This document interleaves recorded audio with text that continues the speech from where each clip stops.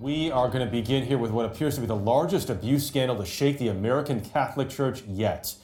After a 2-year investigation, a Pennsylvania grand jury today alleged decades of abuse of children by more than 300 men described as predator priests.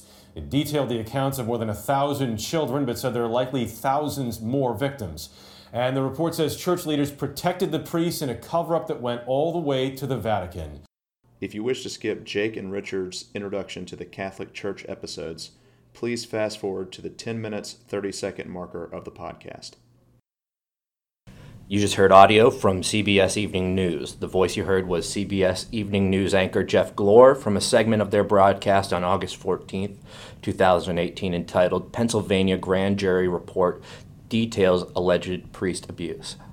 To start, if you choose to listen to these upcoming 3 episodes, please know that the subject matter you are about to hear is quite graphic.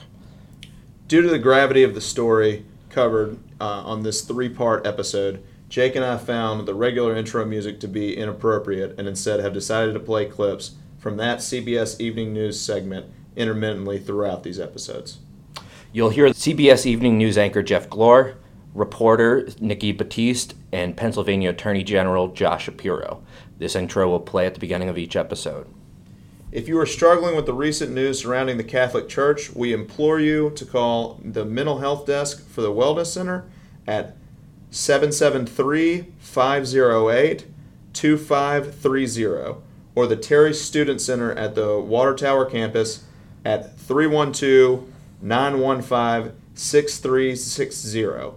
Additionally, Father Jerry Overbeck can be reached at 312-915-7186.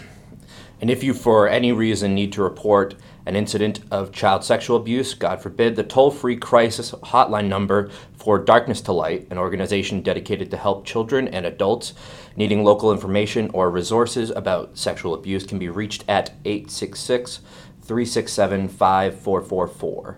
If you are having thoughts of suicide, please do not hesitate to pick up the phone and call the National Suicide Prevention Lifeline at 1-800-273-8255. We spoke to 3 separate members of the Loyola Chicago Law School community, including Nick Zouch, Amanda Burns, and Professor John Breen. These interviewed covered their personal experiences with Catholicism, as well as the current controversies surrounding the Catholic Church. We approach these interviews with great care, humility, and at times some levity. We would like to take this time to thank all our 3 guests for agreeing to speak with us. For those who have not heard of the recent scandals surrounding the Catholic Church, allow us to give a brief synopsis. There are 2 separate stories. The first is regarding a Pennsylvania grand jury indictment which listed 301 priests and over 1,000 child victims. The second is regarding Cardinal Theodore McCarrick, who has been alleged to have used his authority to sexually harass and abuse young seminarians as well as minors, allegations which Archbishop Carlo Maria Vigano claims that both Pope Benedict XVI and Pope Francis were aware of for years. The details of both stories are quite damning. In regard to the Pennsylvania grand jury indictment, Richard and I will read a few excerpts which have been detailed in an article by the New York Times on August 14, 2018, in an article entitled Catholic Church Sexual Abuse Scandal, 7 excerpts from the grand jury report. The New York Times writes, those cases include a priest who the grand jury says raped a 7-year-old girl while visiting her in the hospital after she got her tonsils out. Another priest made a 9-year-old boy give him oral sex, then rinsed the boy's mouth out with holy water to purify him. The indictment reads, one priest was willing to admit to molesting boys, but denied reports from 2 girls who had been abused. Quote, they don't have a penis, end quote, he explained. Another priest, asked about abusing his parishioners, refused to comment. With my history, he said, anything is possible. Yet another priest finally decided to quit after years of child abuse complaints, but asked for and received a letter of reference for his next job at Walt Disney World. The article states the grand jury used strong language to hold leaders of the church accountable for enabling and protecting the abusers.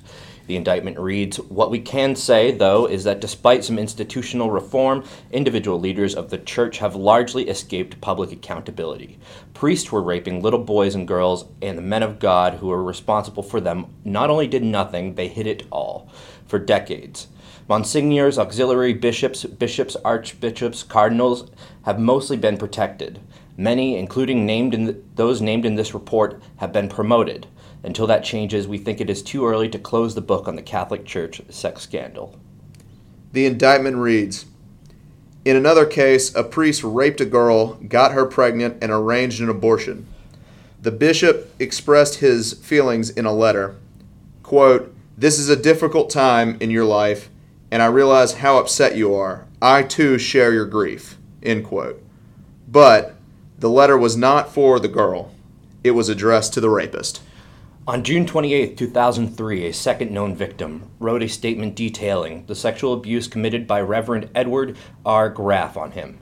The second known victim indicated the abuse occurred in the rectory of the Holy Guardian Angels Elementary and Middle School when the second victim was in the 7th grade. The second victim detailed the grooming techniques of Graff. After a grooming period, Graff had him take his pants down and sit down. Graff then fondled the second victim's penis as Graff masturbated. According to the second victim, when he questioned Graff about the abuse, Graff responded by telling the second victim that it was, quote, okay, because he was, quote, an instrument of God. The second victim indicated the abuse occurred over the next 6 months, as Graff would have the second victim come into his room where Graff would masturbate both himself and the second victim. The second victim believed his friends and other boys were also abused by Graff during the same period. However, the Dacian statement stands in stark contrast to the evidence held within the records of the diocese. While the diocese stated that they were surprised, internal records documenting the opinions of the bishops showed constant references to Graff as being a risk, a concern, and a legal liability.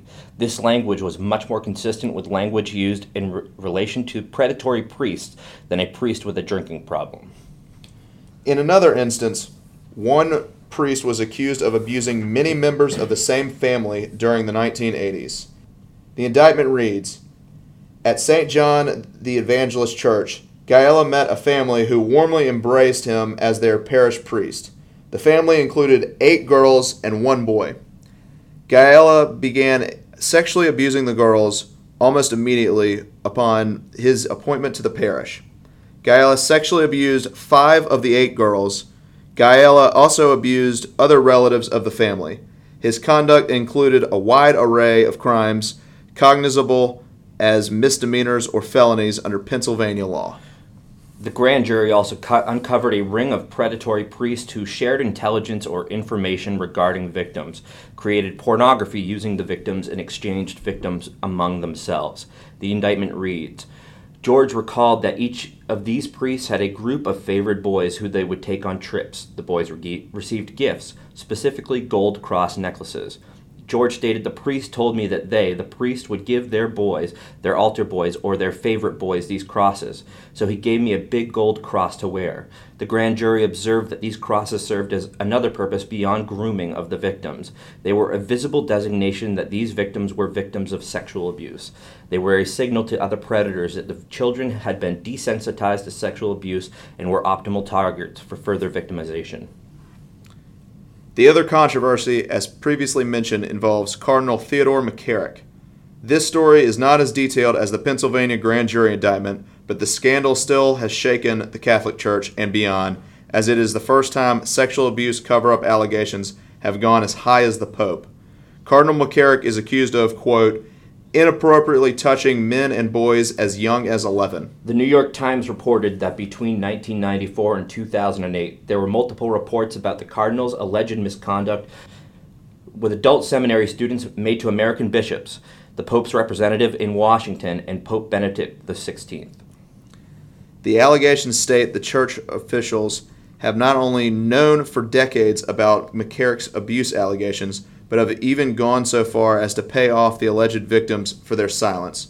One victim, former priest Robert Sholek claims that the church paid him $80,000 for agreeing not to speak to the media.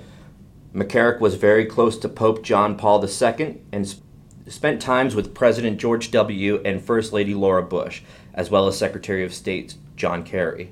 He was also a regular guest on Meet the Press. He was seen as a, quote, liberal Catholic, but had conservative views on abortion. Because of the sheer volume of information for both of these accusations, certain things are bound to fall through the cracks.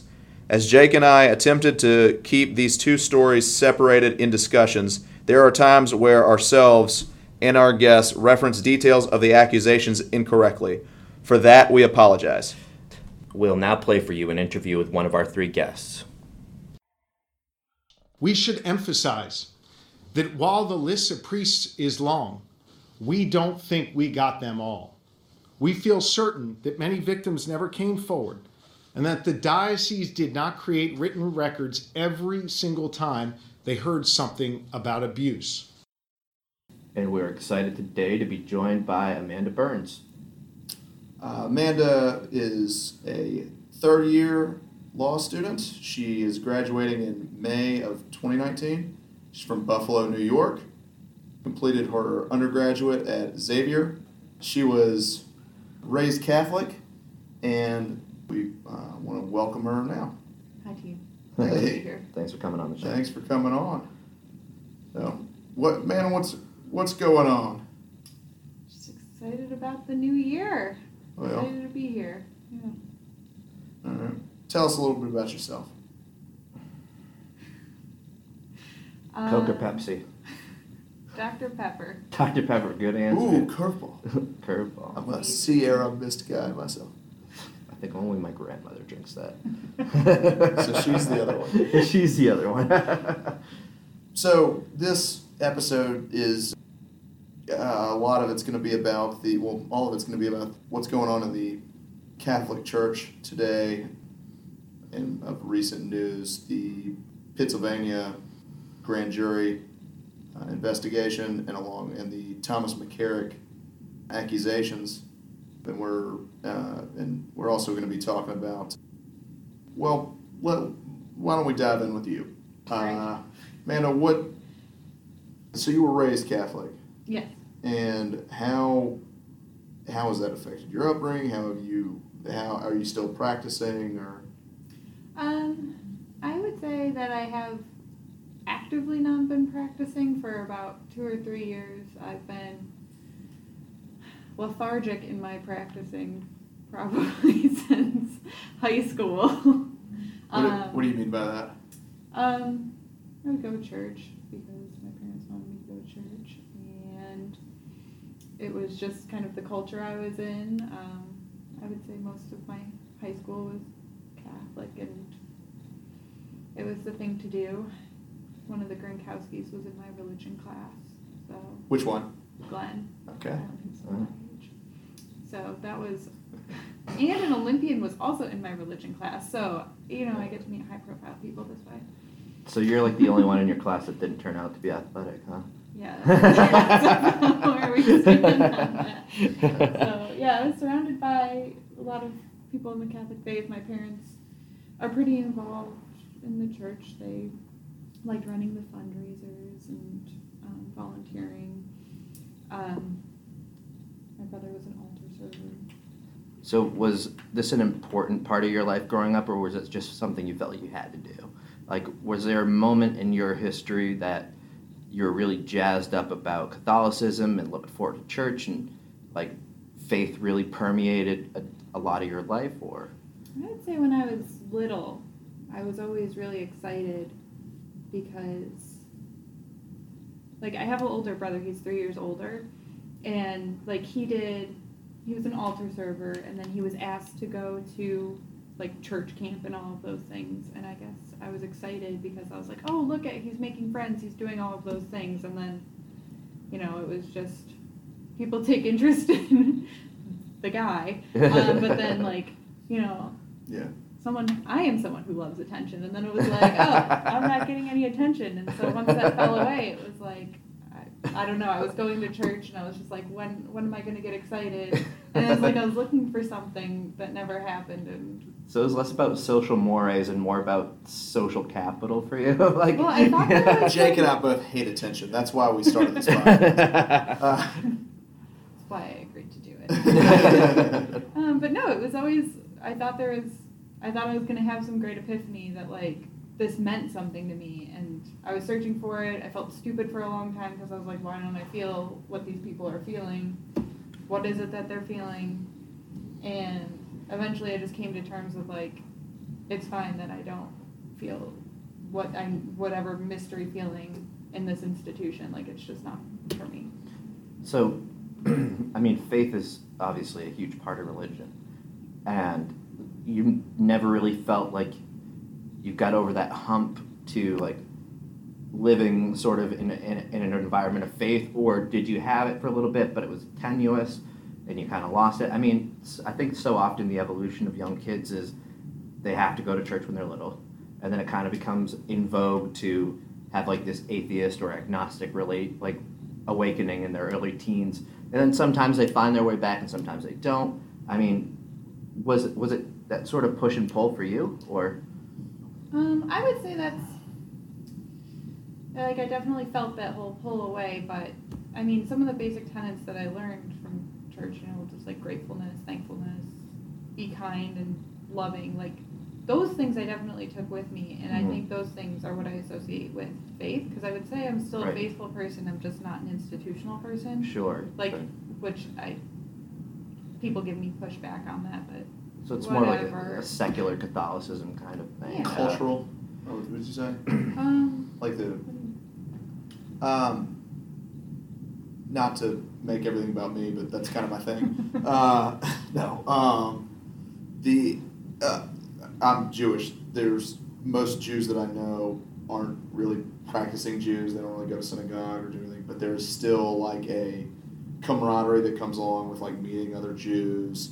They enjoy the not so much the prayer aspect, but they do enjoy like the holiday aspect, the gathering for dinner on a Friday night or something like that, and like it's more of like a community type thing as opposed to just a pure faith-based thing. Yeah, and I think, I mean, I do love the holidays, and I do love some kinds of cultural Catholicism things, but I wouldn't say really, like, there is a huge just social hierarchy in the Catholic Church, and it's just like, oh, so-and-so knows so-and-so, and that, you know, it's... Oh, we totally have that. Oh my God. The gossip. A lot of politicking Absurd. going on. The politicking in the church, I can't stand, and so whenever I feel like I never want to engage in that because it's completely arbitrary and made up on I'm holier than you. And since I already know that I don't count as that because I've never felt that connection to the church, it's just like, I'm not competing in your games, so...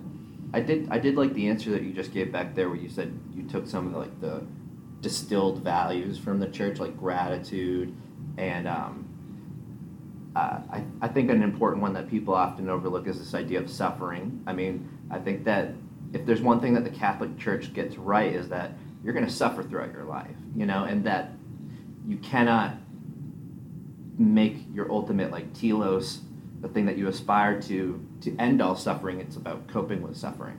So there is some kind of ancestral wisdom that a lot of these religious texts have kind of baked into them, but I agree with you when it comes to like the institutional level thing. That's when I think it loses me as well. And so I think that this is probably a good time to transition into your decision to leave the church. I know that you spoke to Richard a little bit about some of those reasons, but I guess I'd like to put it to you and say, what were the kind of hierarchical reasons that you wanted to leave the church? Like, I know that treatment of women was something that spoke to you, so why don't you speak on that for a little bit? I think as I was just kind of, you know, discerning the whole, do I actually need to go to church? Do I actually need to be an active member of a church?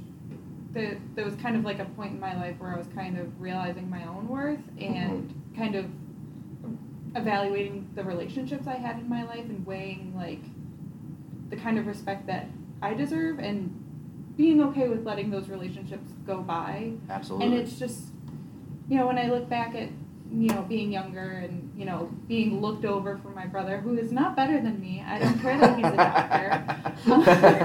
Got three of them. He's a doctor. Two of them married doctors. Not better than me.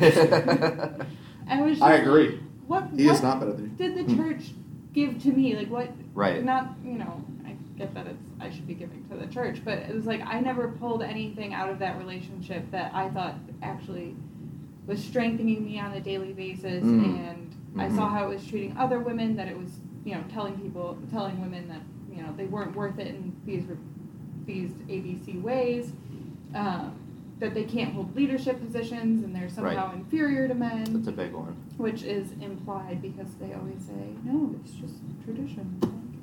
Okay, tradition can be changed. Right, and that's sort of a naturalistic fallacy that we've been doing something, therefore that makes it good. Or okay. Yeah. Or okay, right, yeah.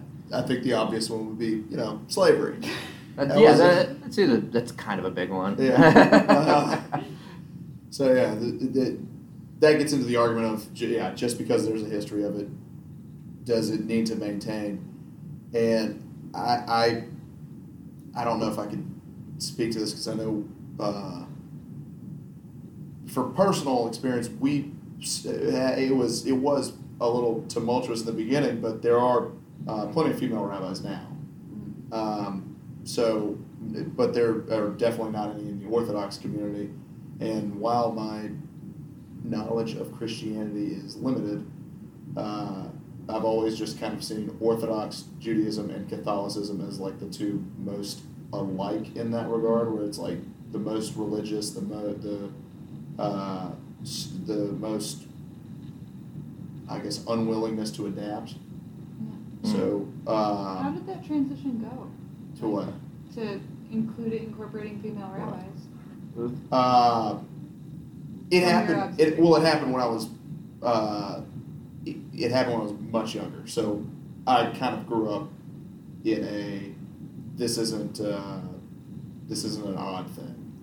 Okay. And my synagogue was also one of the, I think the first one in the Southeast to hire, in the conservative movement, to hire a female rabbi. So I guess that was when I was like 6 or 7. So I guess from that regard, I didn't really grow up in that synagogue. But there were clear, I mean, women have been, I guess, entering the workforce gradually over the last 100 years. It's only natural for it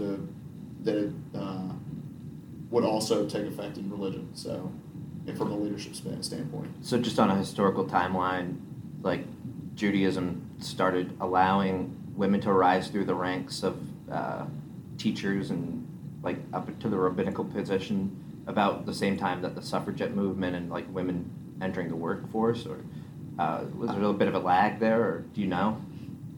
Rabbinically, like as far as being a rabbi goes, yeah, there was lag. Yeah. I mean, that happened early in the suffragette movement. Are we talking about in the 1910s? Because I would say the rabbinical movement happened much later. Yeah. But no, it was more along. I don't know. I don't really know much about the historical context, but I know that women were always involved in. And I think the same is true in the church. You said teaching roles. Do you mean like? Well, rabbis are essentially teaching. Yeah. But there's also, Talmudic parsing, right? Is that exclusively done by rabbis? Right. So there are. A lot of that has to come with like being able to be called to the Torah. Mm-hmm. That is new. That came with, I think, along with the allowing women into rabbinical schools. And there's also basically 3 tenets. There's way more branches of Judaism, but the main 3 are Orthodox, Conservative, and Reform. And it was a bottom up. It started with the Reform, and then Conservatives took over, and Orthodox are hanging on for dear life. Follow-up question. How Yeah. soon do you think Judaism will collapse now that you let women be rabbis? I don't know if you've ever looked at a history book, but I don't think I do my best to avoid it. I don't think we're going anywhere anytime soon. We're Mark Twain has You're a scrappy bunch, aren't you? Mark Twain has a very eloquent writing on this entitled "Concerning the Jews," and it's basically about like It's pretty on the nose. How are they? Such a small organization, such a small religion. Everyone everywhere has tried to kill them, and like, how are they still around and prospering? How are they prospering? Like, it's like you think that, but where does the resilience come from? It, when I first read it, it was kind of a proud thing. Now that you mentioned that, it might be brushed a little bit up on anti-Semitism, but that's okay. I still have it hanging on my wall, but. Let's steer this back to Amanda Yeah. somehow. Yeah. Jake, Amanda, what do you think of God? No. Back to our guests. Yeah. So, I just want to nail down a timeline. So, about what time did you really start questioning the church doctrines or the church as an institution that you want to be a part of? Actually, let's go back earlier. Okay. Yeah. Sure. When did you start? When would you say you started? I guess questioning your faith would be the first one.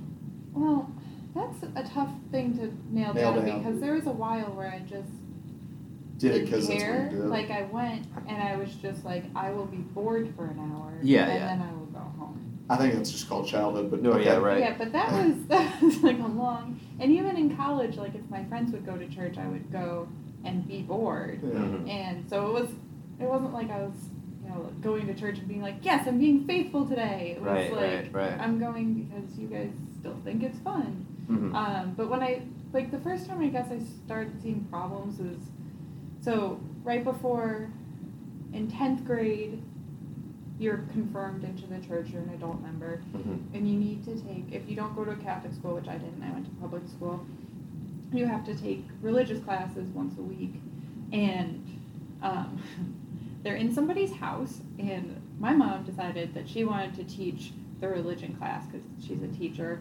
She taught in Catholic school, and she did not want to drive me once a week. I was going to say, very good Sure. for you.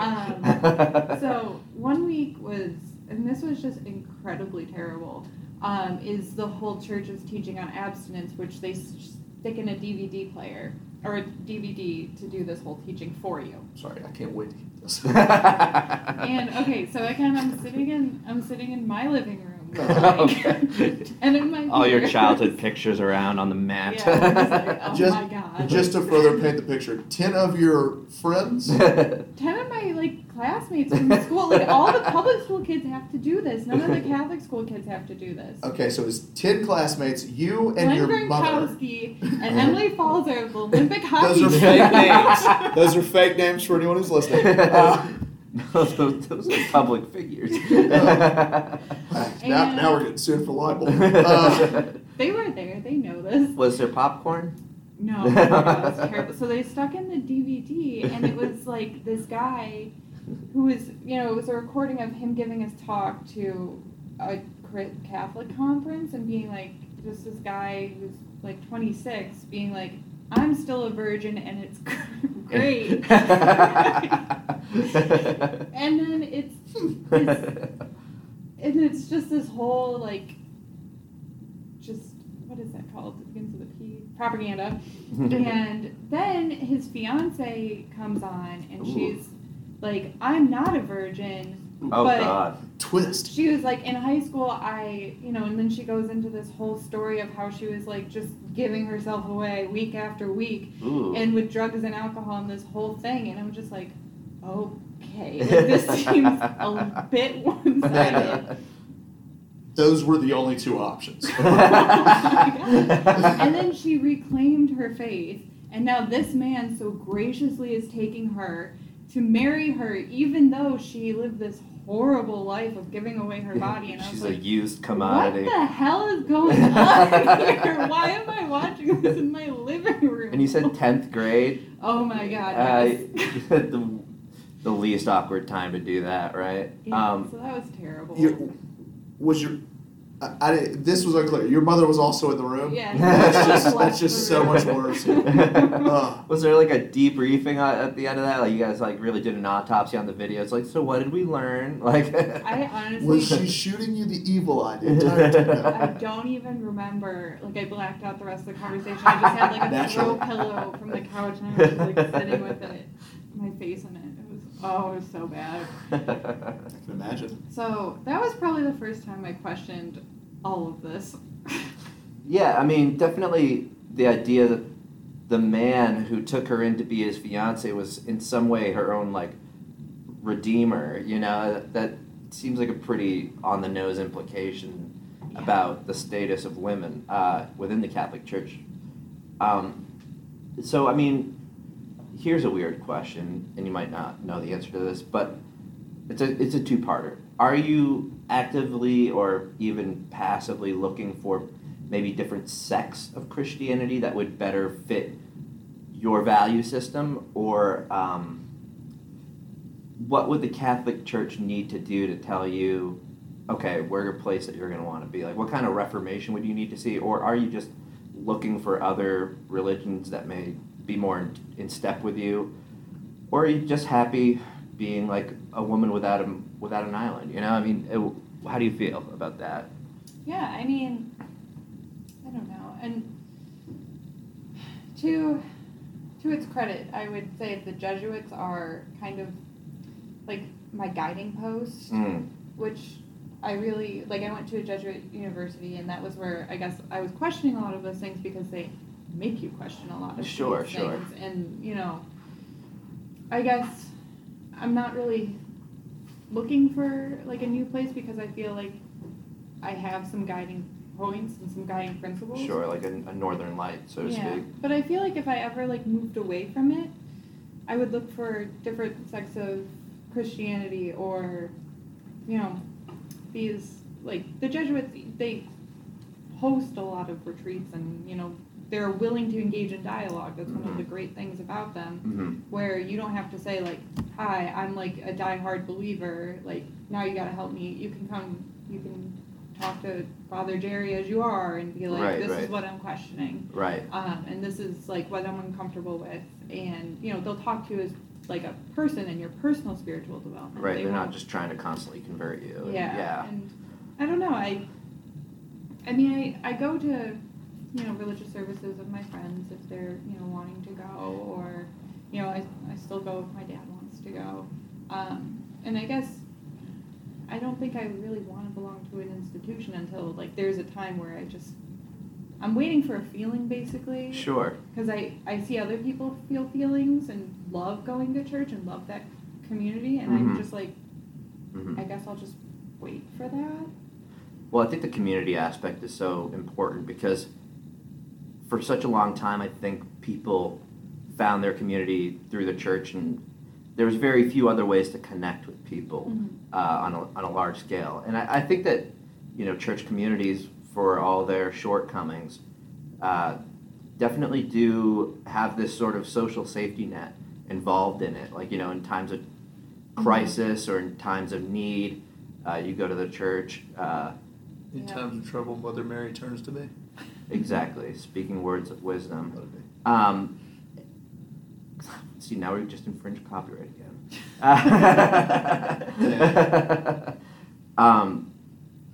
So that's something that I wish we could inculcate in, like, a non-institutionalized way. Like, if you know, the neighborhood meant anything anymore, like, which it so doesn't. Like, especially I think in Judaism, this is even more of a thing where, like, Jewish communities are built around, like, really, you go and make a plea to the rabbi, right? I mean, this would probably be something for like monetary help, like you're sick or something like this. I mean, Shapiro talks about this. Yeah, a lot. you go to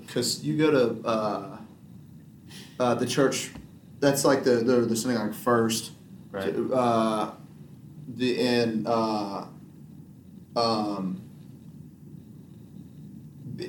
It's I mean, it's always, you know, it just makes sense. It's always going to be easier to get help from people you know than people you don't. Right. So going to charities while they do great work, there may be some vetting process. There may be some, and Right. and a lot of times when you're dealing with people in these communities, they need help now. There's not like it's not. We'll get back to you in 2 weeks. Well, they might lose their house in 2 weeks. They might, and we need help right now. So, yeah, there is. It's also done in a quiet manner. Mm-hmm. In my experience, I guess someone will go to and you also don't necessarily go to the rabbi. You'll go to you can, and he will ask for certain people discreetly in the community to help. But it's also they try to be a comfortable way for a sense of community. You go to somebody that you know that you respect, that respects you, and say, you're able to pull them aside and say, look, can you float me X amount for however long, something like that, or do you happen to have any this, and there's that. There's also the communal aspect comes in a lot when talking about neighborhoods and things like that. So it's not necessarily through the church or through the synagogue. But it can be, and it certainly provides a mechanism for that. But enough about me. So how do we tie this back?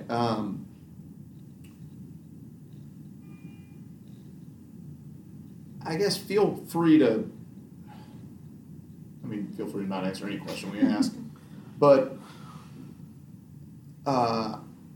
Jake asked, are you interested in finding another denomination? I think we missed a fundamental question, which it would be your belief in God. Do you believe in a God? And is there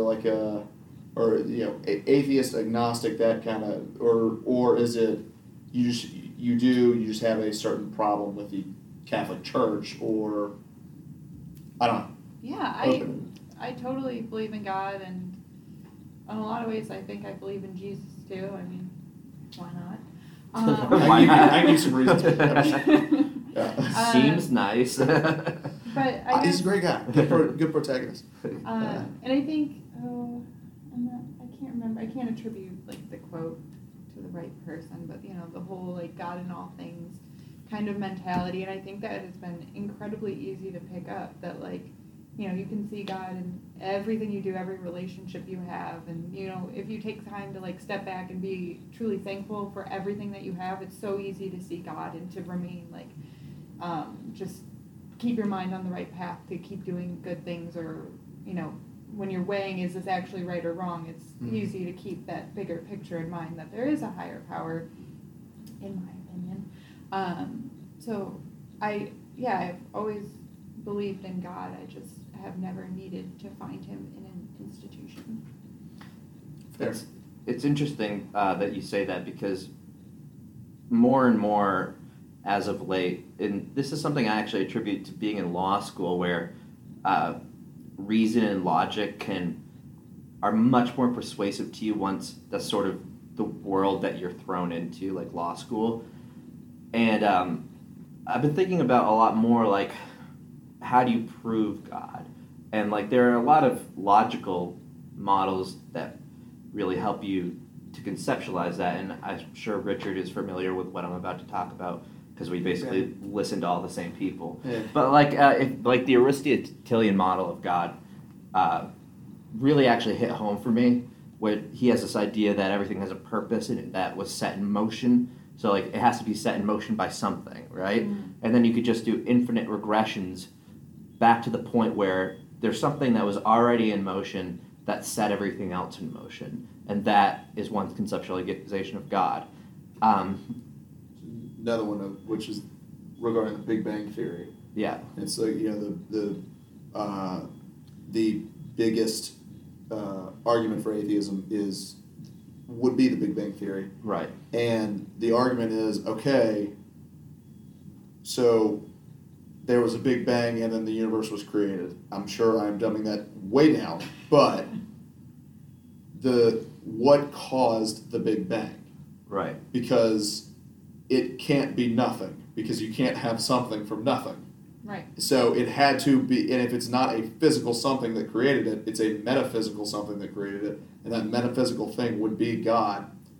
And because that's just, that's the argument, but that argument goes into, or that, I guess you would call it proof, I guess, would go into the theory dives more into, like, that also would help explain that why there's so many different religions, because we don't necessarily know what to believe. Right. Except there had to be something before there was something. There Right. couldn't have been nothing. There has to be a self-actualizing thing that can actualize other things. Yeah.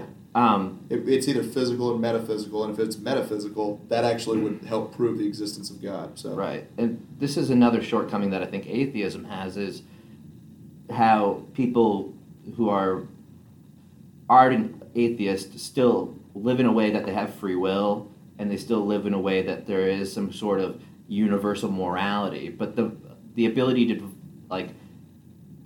devise a system of moral code, if you're just living in a purely factual world, is not obvious. How do you look at a set of facts and derive values?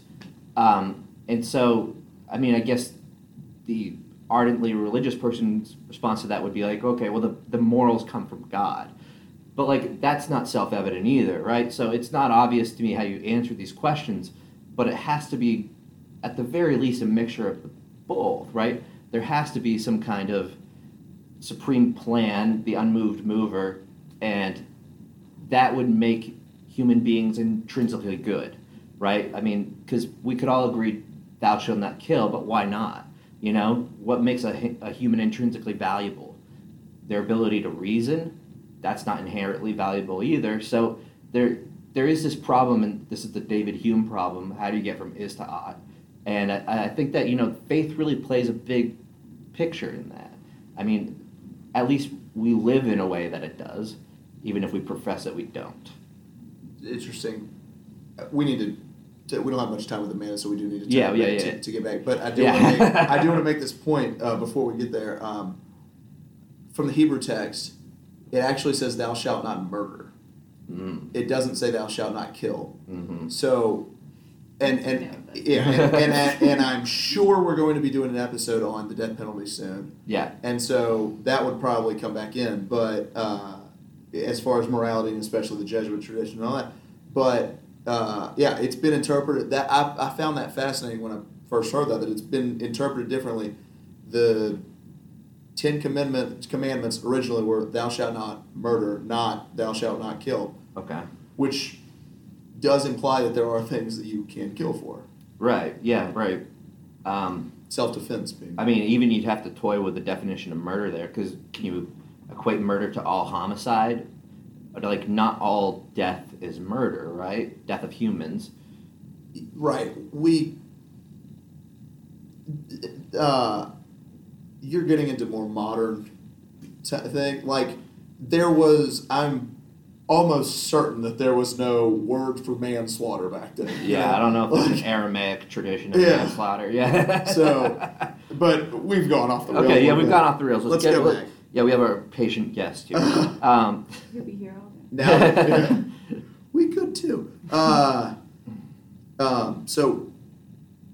Should we inch into this recent news?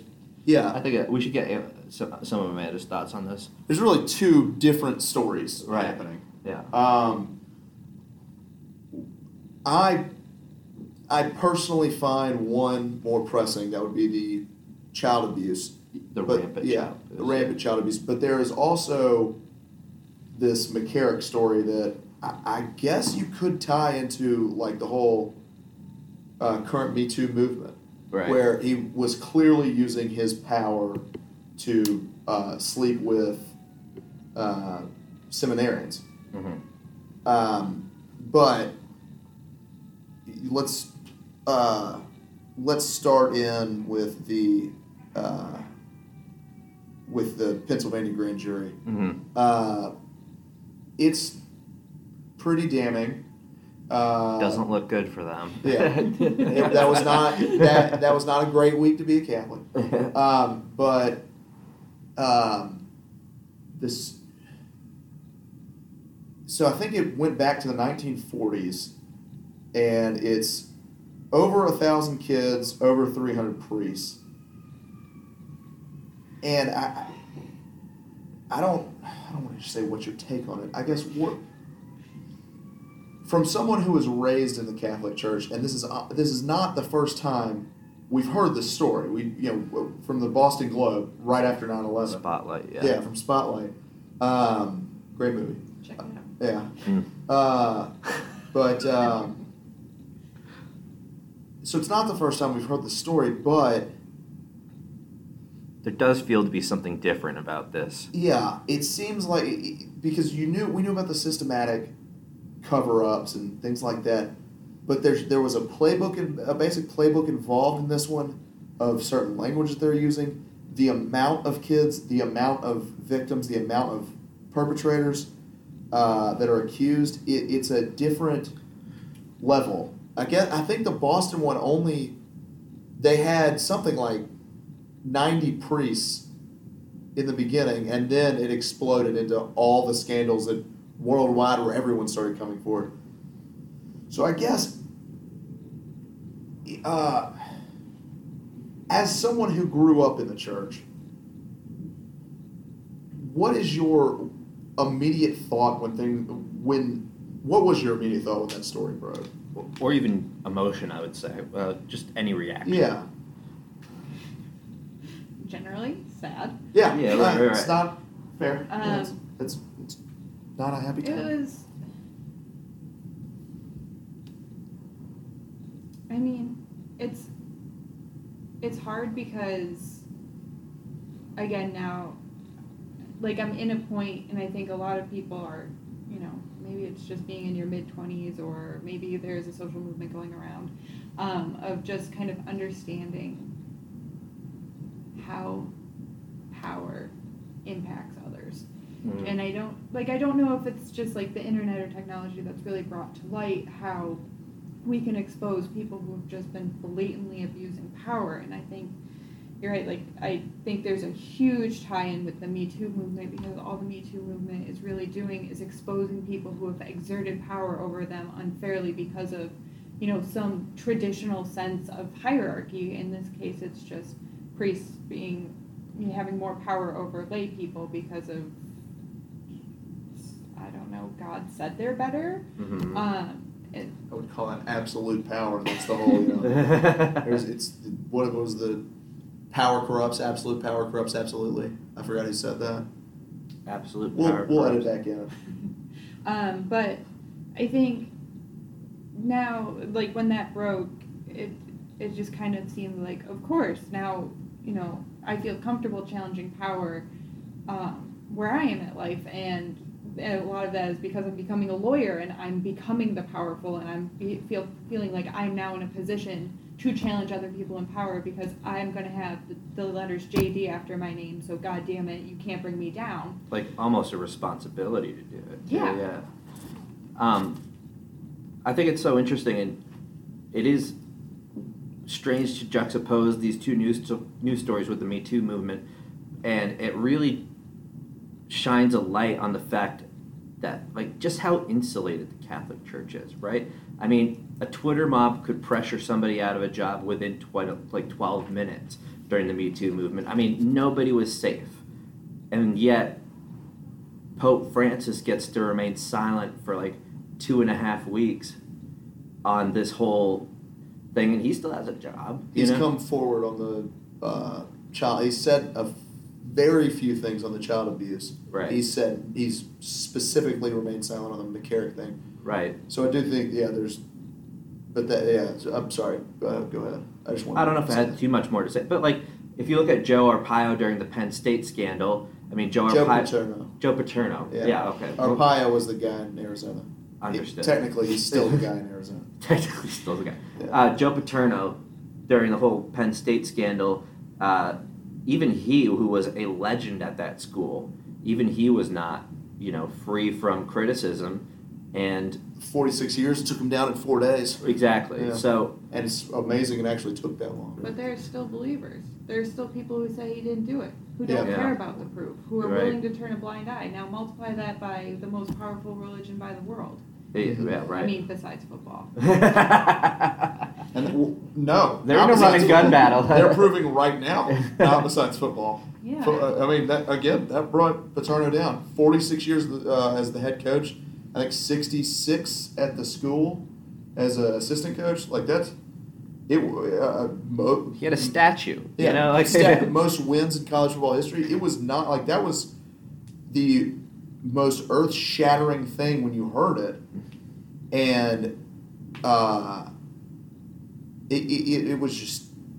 But it was such a, for everyone that wasn't at Penn State or had no ties to Penn State, it was such a simple move to clear house, to fire everyone, all four guys that were involved, that were indicted in the investigation. It was such a clear move to fire Paterno. You can't.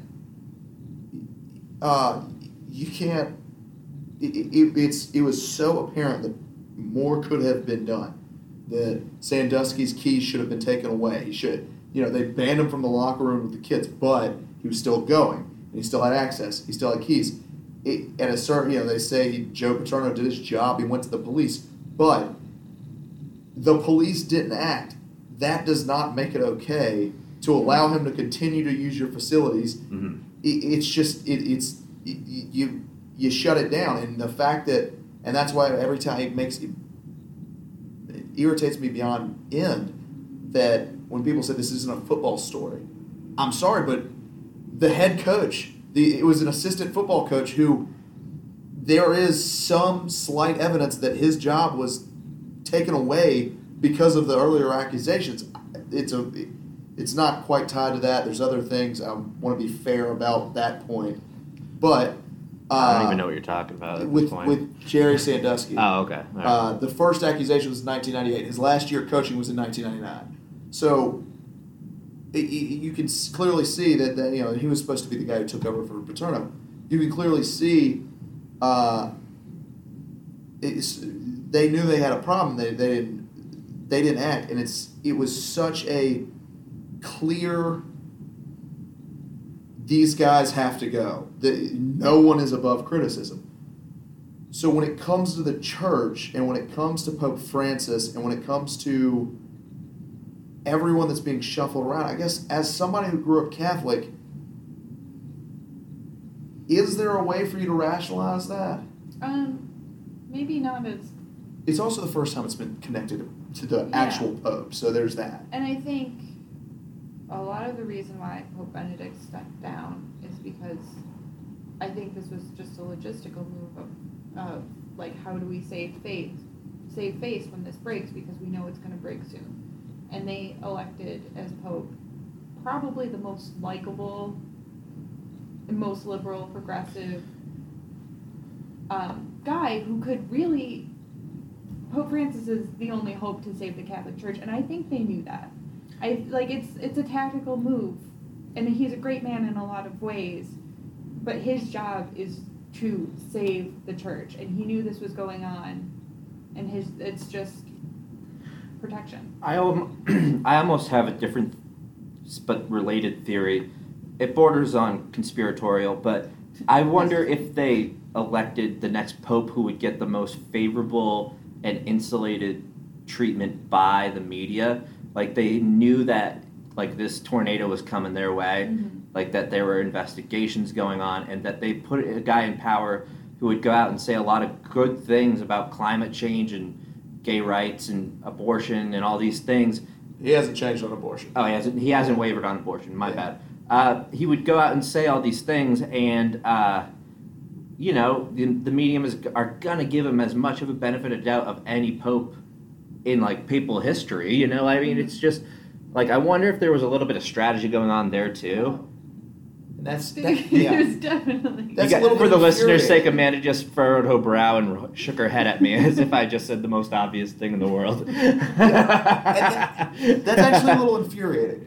To Right. Me, because Nobody's- at a certain point, that's you covering your own behind by playing off other people's liberalism, and that's, I mean, It's look, an effective strategy. Yeah, well, we're in a pretty toxic environment, and that to me is as toxic as it gets. We've got a child rape scandal coming down, so let's put a guy in who will say nice things about gay people to Right. soften the blow. Right. That's such a And I don't mean to say that Francis isn't genuine in those issues that he's been championing and that are very popular. But how long do you get to stay silent about an abuse scandal and still claim that you care about kids? I mean, how long do you get to do that? How long do you get to claim the moral high ground? Right, exactly. How can you be a moral authority, and one that's really important, I think, to Western tradition? The church and Judeo-Christian values, I think, shaped a lot of the good things in our society. But like, how long can you, out of one side of your mouth, say you care about kids, but out of the other side of your mouth, remain completely silent about rampant sexual abuse? Well, I guess we'll find out, won't we? Time will tell. Well, Amanda, I know you have to run to class very shortly. It's 1 but What's Yeah. that? yeah. All right, says she can hang a little. Oh, okay. Yeah, I just don't want to keep you. Well, No. don't kick me out. No, we just wanted to make sure you weren't late to your class. So, Jake and I were talking about this not too long ago. I've tried. There was an article in the New York Times. I forgot what they did, but it was basically a story on a singular church in, I believe, Allentown. And it was about a minister that they had for 34 years, and he retired a few years early. And he was in this grand jury testimony, or I don't know, indictment. Yeah. Grand jury indictment. Right. Carrick or something? Was that his last name? No, McCarrick was the guy in D.C. Oh. This was a different guy, but he. Okay.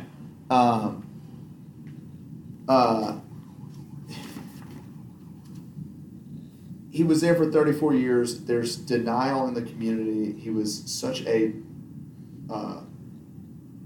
foundation, such a moral compass to everybody in the community that it was so shocking. And it's really hard for me to even try to imagine what that would be like, because it is. I've had some rabbis that have been very influential on me, and if I were to find that out, that that's how they were, it would be I'm not sure I would register it mentally. Mm-hmm. It would be such a shock. And so, like, this guy who has been the moral compass, that, again, like the bedrock of the community, he has helped thousands of people, and then you hear his help didn't really make up for exactly all what we're finding out now. It would be such a night and day kind of moment. But I guess, what would you?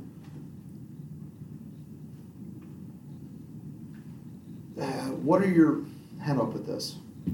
Did you have any influences like that? And as far as, and I'm really throwing this on you as where I had a lot of time to think about it, but I guess as somebody from the inside, what would that internal struggle be like? I'm sure that being raised in this environment, in this that even the stories from 2002 were as stunning, but I don't know. How do you deal with your hero turning into a villain on the drop of a dime? Well, I can't say that I've Experienced I've that. never looked up to any priest as a hero. I mean, I've looked up to them just as people. But, and again, I'll circle back to the Me Too movement, where this is something I had to face a lot, because, as it's coming up, there's a moment when I have to sit and think, these are my friends.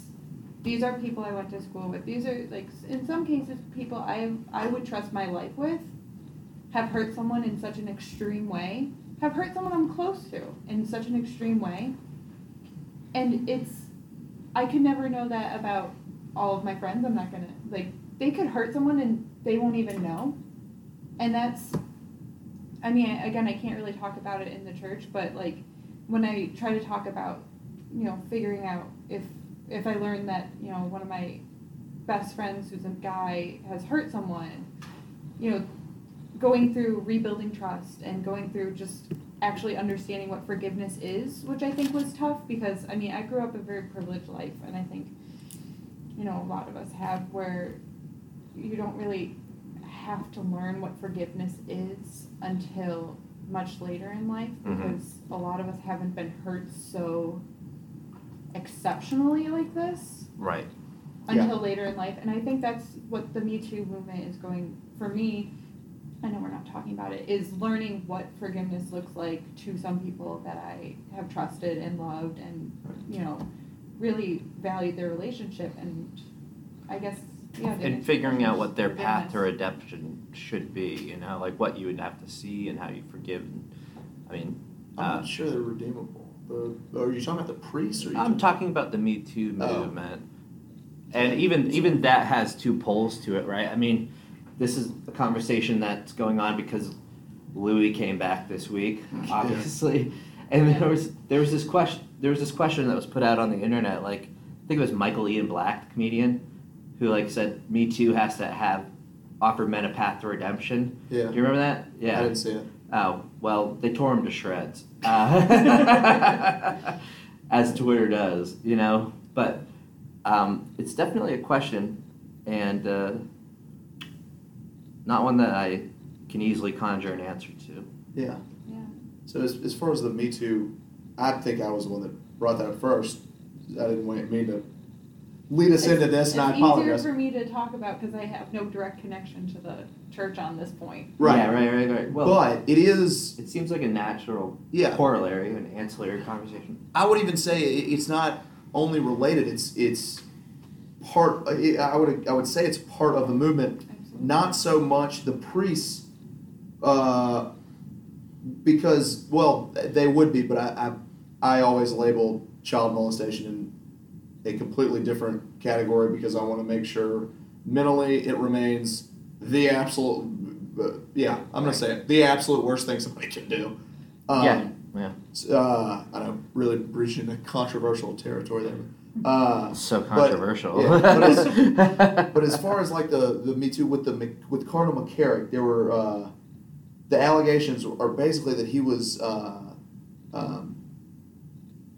taking seminarians to his beach house, sleeping with them, and so in a few cases, adamantly against their will, and it is what am I trying to say here? I don't know, but I'd like to back up and note that a cardinal has a beach house. Aren't they supposed to live humbly? It had to be a church house. I thought that too when I read the article. I was like, that's odd, but yeah, right. Aren't they? Isn't that the point? Aren't you supposed to have zero like possessions? Renounce your earthly possessions? Yeah, but and so there's that, and there's this. I don't want to get his title wrong. I think it's Archbishop Vigano, but if I'm wrong, I apologize. But he basically wrote this 11-page letter saying that like Francis and Benedict both knew of the controversy, but not even of the controversy, of the accusations, and Benedict silenced him, and then when Francis came along, he allowed him to rejoin the... He lifted the sanctions. Yeah, lifted the sanctions. Thank you. It's the media has started to accuse, and there are parts of his 11-page testimony, of Vigano's 11-page testimony, that do brush up on homophobia, but they're starting to label it as the only reason he has a problem with it is because he's homophobic. Or they're saying far-right conservative Catholics. Yeah. Right. As if those persuasions have any bearing on identifying sexual molestation. Yeah, well, that's not, this is the molestation. This is the priest. I think there was one accusation of a 16-year-old girl, actually.